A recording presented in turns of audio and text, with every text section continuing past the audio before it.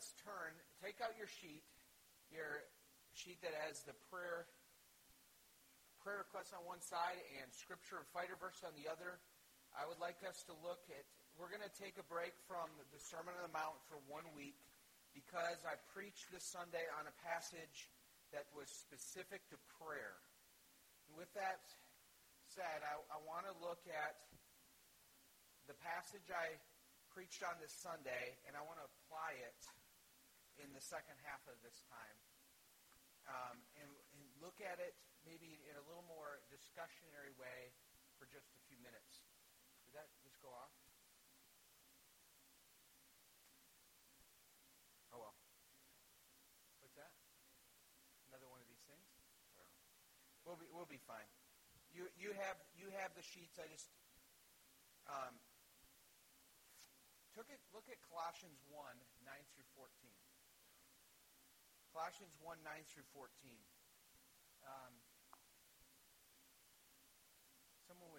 Would someone read these verses for us? The ones that are right on your pad, on your thing. Dorothy.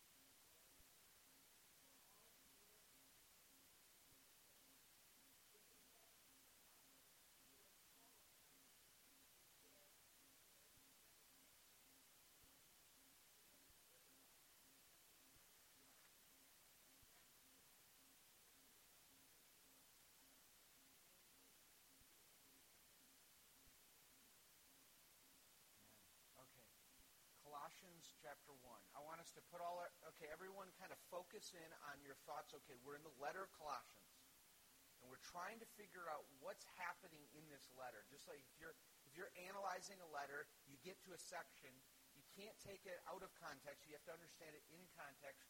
What is Paul doing in this paragraph?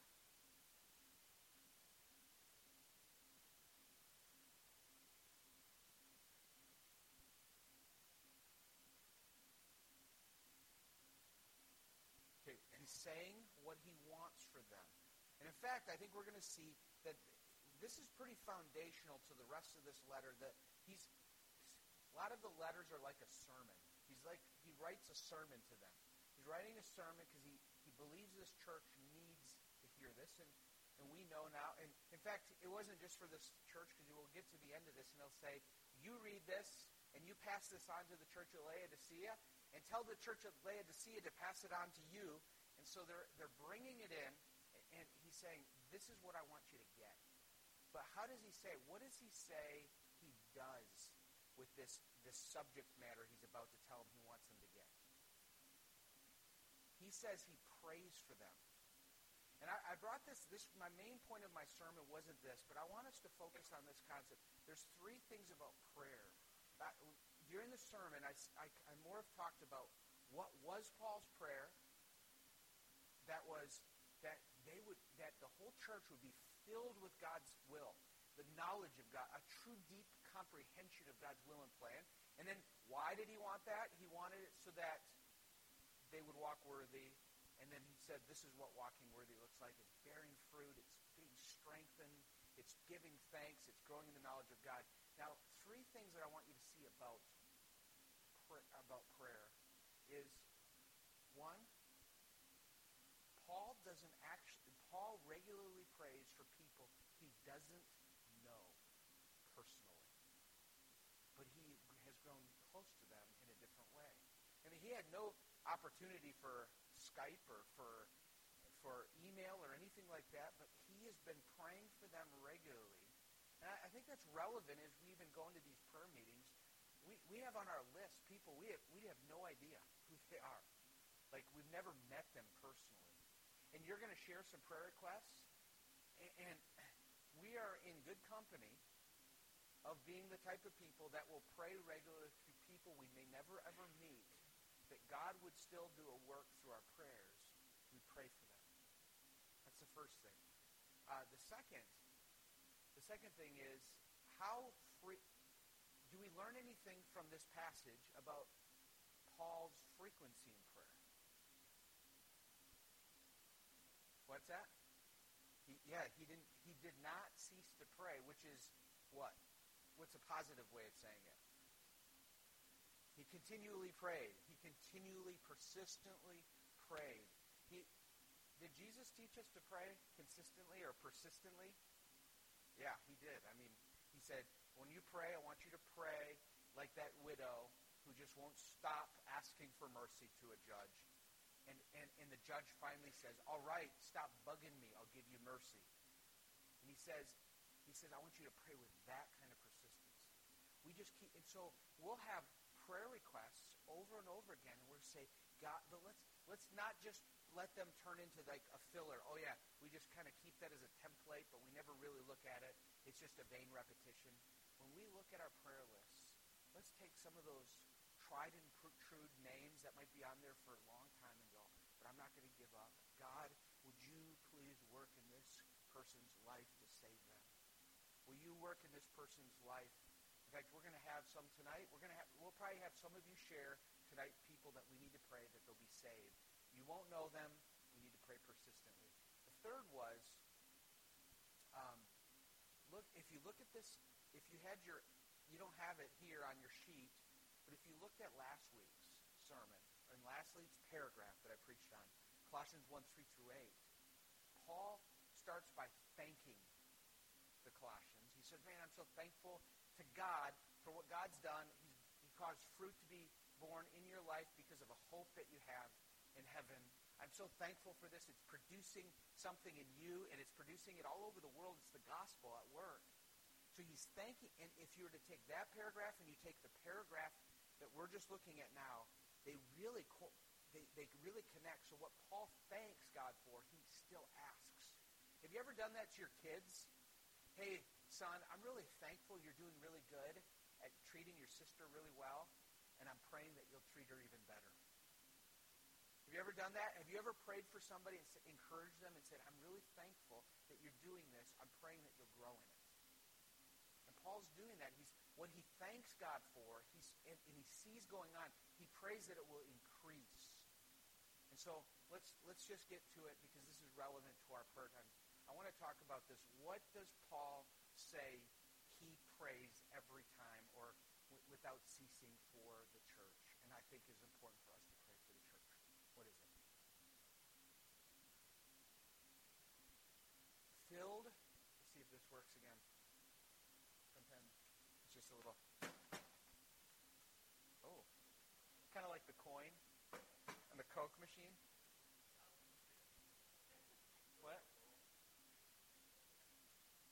The bulb is down here.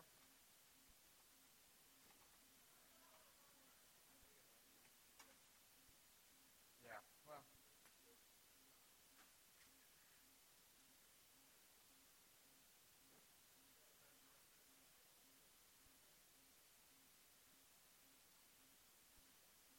Maybe it's kind of.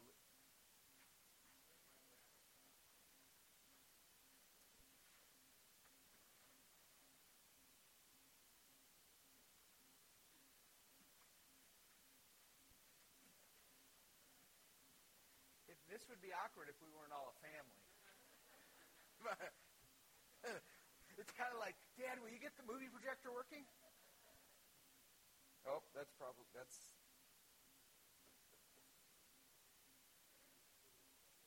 It says, do not do that.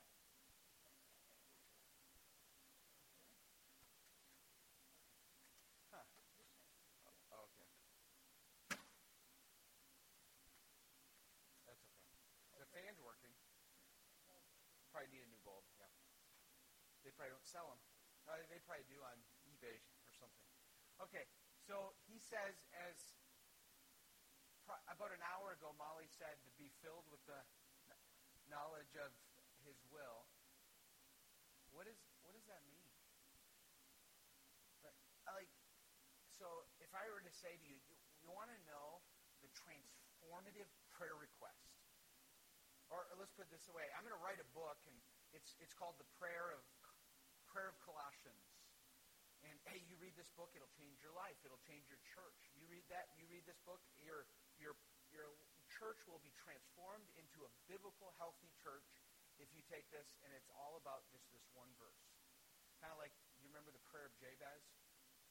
That book was out. And there's some good things about that prayer of Jabez. But what does it mean when Paul said, this is what I pray without ceasing, that you may be filled with the knowledge of his will? Yeah.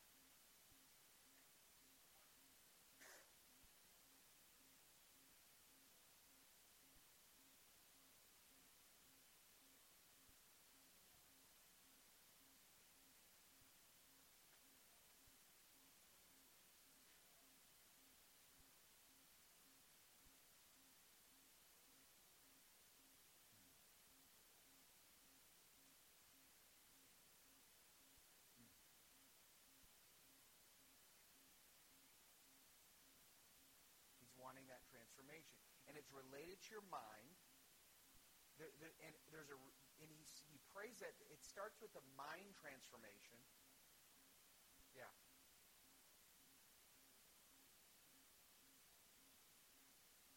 You think you're right, you'll do right. He wants to get our thinking right. That's good.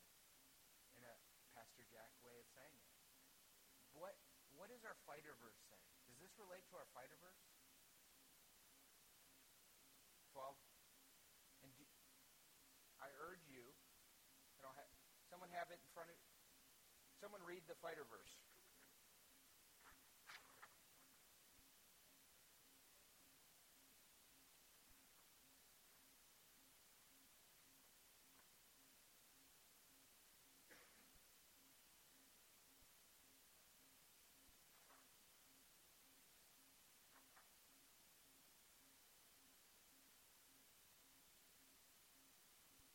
So he says, be transformed by the renewal of your mind. And he talks about the will of God. And Paul is saying, here's in a nutshell, I think what Paul is saying is, I thank God that the gospel came into your life and gave you a hope. You believe that the world has changed, and it's changed for you, and you're a different person because of the gospel. And it's bearing fruit of love and faith and all of these things in your life. You're a grateful person. You're a loving person. You're not the same type of person. And now he says, now every time I pray for you, I pray that you will so learn what that hope really is. You haven't even begun to work out the implications of how great you have it, how great it is, how glorious the gospel is, that God has done this work. I think when he says that with all spiritual wisdom and understanding, you may be filled with the knowledge of his will, he is not saying, so you'll be filled with this extra biblical revelation every day so that you wake up and you'll go, I know that I'm supposed to buy this car today. And I know I'm supposed to take this new job today. That's not really what he's saying. God sometimes leads us and directs us. He usually does it through just us making godly, wise decisions through the circumstances that are in front of us. I think the will that he's talking about is his plan, his design in creation, his design in the kingdom of his Son that's just is taking place. Because he's going to say, God, he rescued you from the domain of darkness. He's transformed you into the kingdom of his Son. Now I want you to learn what God's intention in that kingdom is and how that impacts you so you'll live worthy. And he says that living worthy is going to look, it means you're going to bear good fruit. You're going to bear fruit and good works. And it means that you're going to be increasing in the knowledge of God. Did you find that interesting? Look at that. Maybe you didn't. Maybe you didn't even notice that. Look at how Paul says, I pray that you'll have a knowledge of God's will. You'll be filled with the knowledge of God's will. So that you'll you'll be pleasing to the Lord and actually increase in the knowledge of God. Does that seem strange to you? Or at least interesting? So he says, I hope you'll get filled with the knowledge of your will so that you'll be worthy of the Lord, so that you'll actually grow more in the knowledge of God's will. Or in the knowledge of God. You're increasing in the knowledge of God. You're like this, you're a tree that's increasing deep into God in his knowledge, even greater and greater. And you're going outward with what is, in a tree when it grows outward, if it's a tree that, what should it produce when it grows outward? Branches, and then branches, what hangs on the branches? Leaves and fruit. And it's rooted deep in the knowledge of God. It's flowing out in fruitfulness. And a solid tree grows strong and thick. When it's strong and thick, when the winds come, does that tree break? It endures, right? So Paul's saying that you may be enduring, that you may have strength and power in this passage to endure and be patient. And then I think another fruit is abounding in thanksgiving. You are giving thanks to the Father who has qualified you to share in the inheritance of the saints. So, what are the implications of this passage for us tonight?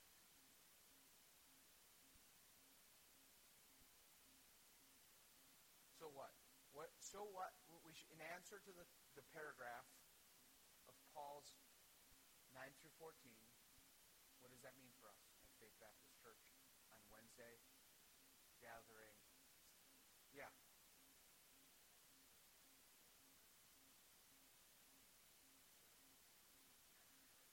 You don't like to get into my stuff. Okay.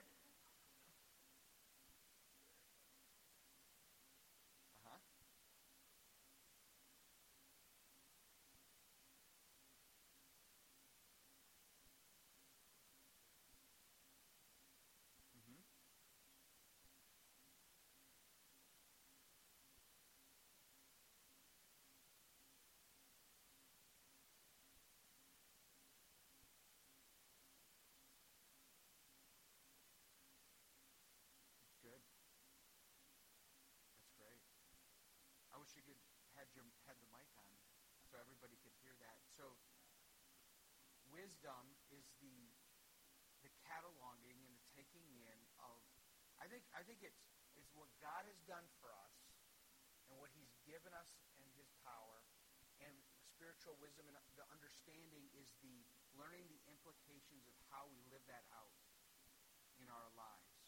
In fact, we're going to see that when we go through Colossians. He's going to say, now God has done something for you. It really means something. It's not just some like churchianity, but it has connection to your everyday life, how you husband. Because in chapter 3, he's going to say, so husbands do this, wives do this, parents do this. He says, masters do this, servants do this. There's a way you live. Put to death this. Everyone, put on compassion and love, forgiving one another, showing a compassion. And I think he's praying, God, would you give them an understanding how that really looks in their lives? Len.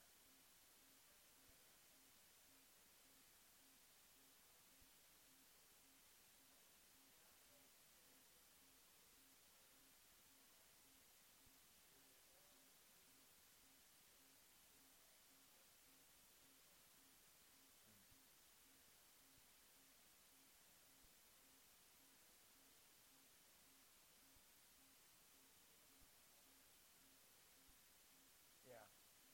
Now take that, and then take that into the category that we've been talking about for weeks now, about what does it mean to practice godliness, train ourselves to godliness. We said godliness is devotion that results in a life that's pleasing to God, which is what Paul is saying. He's saying, I pray that you'd please the Lord. Life that's pleasing to God is behavior, it's fruit, it's all of these things. And what did we say was the foundation? What is devotion to God? We said the triangle. What? The fear of the Lord, the love of the Lord. We just sang about the love of the Lord. And I think Paul's saying, I pray that so that you could grow pleasing to God, you would truly fear the Lord in the wisdom of the Lord. Good, that's very helpful, Len. And then that you would learn His. When he's saying that you may be filled with the knowledge of His will, because of the context, he's about to start to explain all that Jesus did and is doing. He also means I want you to just be blown away by the cosmic implications that Jesus is the image of the invisible God. He is the firstborn of all creation. That all things were made through Him, by Him, for Him. Nothing exists. How do atoms stay together? Is anybody a scientist here? Or a physicist? Do you know how do atoms stay together? What keeps them keeps them? Yeah. How does how do atoms do that? And scientists are often puzzled by that. The word of His power. He holds all things by the word of His power. And He's saying, I want you to know what that's going to mean for your day. And it takes wisdom. It takes the fear of the Lord to work that out. So the question then is, what implication does this have for us on a prayer meeting tonight? How should we obey this text? How should we respond to this text? Jay?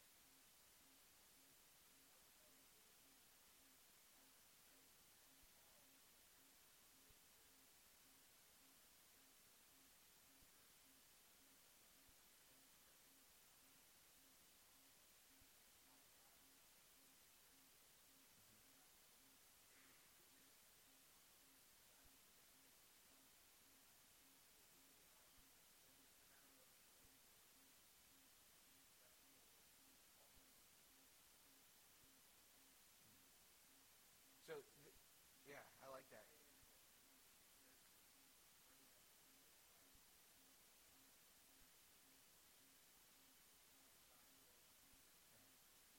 So, in all our prayer requests, we need to keep at the forefront the need to pray for our greatest spiritual need, and that is growing in godliness, growing in the spiritual understanding of God. And so even tonight as we pray for physical needs, physical sickness, or physical trials in our lives or in someone else, we say, God, would you so use those trials to draw that person into a deeper understanding of God's plan and will for them.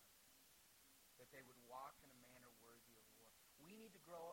One of the things that God wants us to be is to be like Paul, that's so God-centered in our prayers. We're just constantly, okay, yeah, I'm going to pray, but I'm not just interested that you get over your cold.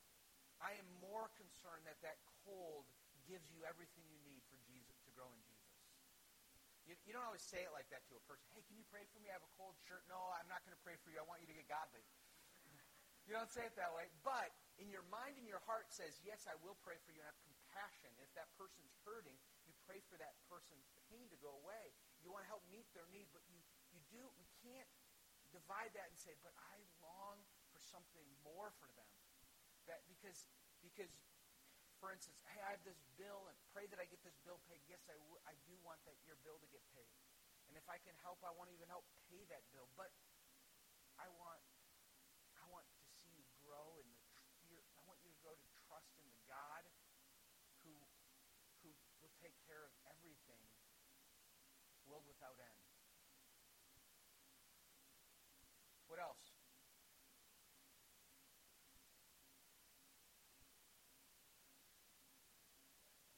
Yeah. I mean, would you say that we need to make this should be a prayer for our children? Most of us have children here. Or our close family, our should pray this for our church. God, would you give us as a church a filling of the knowledge of your will? And so one of the things I'd ask you to pray for, would you pray for, I genuinely believe that God will answer your prayers in a way that an impact on Sunday mornings during the teaching of God's Word, both in the Sunday school hour and during the sermon time.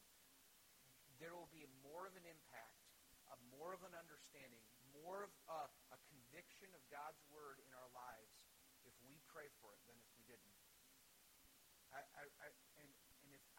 And I love how I was reading, because this is fresh on my mind. I was reading,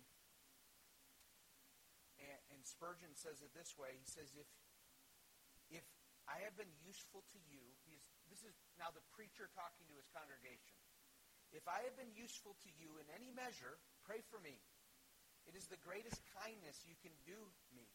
If the word has spoken by these lips has been a means of grace to your children, plead for me that others of the young may be brought to Jesus by my teaching. If you would find my ministry more profitable to your souls, pray for me still more, and let it not be said of your minister that you do not profit by his preaching, and that you have not because you ask not. Beloved, let us wrestle in prayer, for untold blessings are to be had for the asking. I love that. I love that. He said, don't let it be said that you didn't get anything out of my sermon if you didn't pray for it. I love that. He's like, if you want a good preacher, pray for me. And I think that really should be. I mean, I think this Spurgeon's attitude is the attitude all of us should have in anything we do. You know, as we're parenting, kids, pray for me. And we model that, man, even mom and dad are so humble that they ask for help. They're needy. They're okay to say they're needy. There's not one unneedy person in the world except for Jesus.